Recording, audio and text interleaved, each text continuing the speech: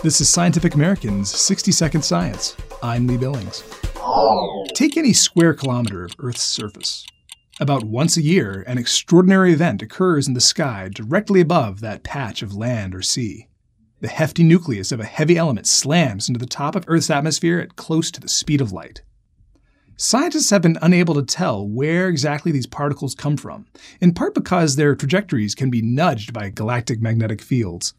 Another puzzle is how the particles reach such blistering speeds. Two theories dominate efforts to explain these mysteries. One posits that the particles mostly come from exploding stars and other high-energy phenomena in our galaxy. The other speculates that the particles are produced beyond our galaxy, perhaps in the active cores of other galaxies surrounding the Milky Way.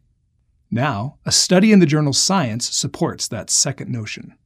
Amazingly, any of these ultra-high-energy cosmic rays has the kinetic energy of an apple falling from a tree to the ground. That means that Isaac Newton or you would definitely feel it hit your head. Luckily, that never happens. Instead, when these cosmic speed demons strike our atmosphere, they create a brief flash of light, as well as high-altitude air showers of less energetic particles that harmlessly dissipate. In the new study, an international team of more than 400 researchers analyzed a dozen years' worth of these events.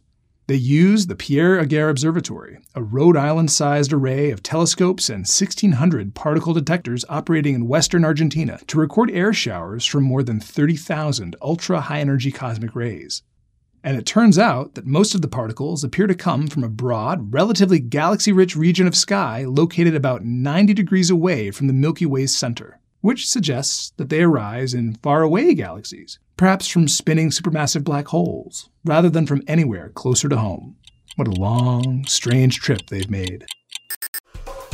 Thanks for listening. For Scientific American's 60-Second Science, I'm Lee Billings.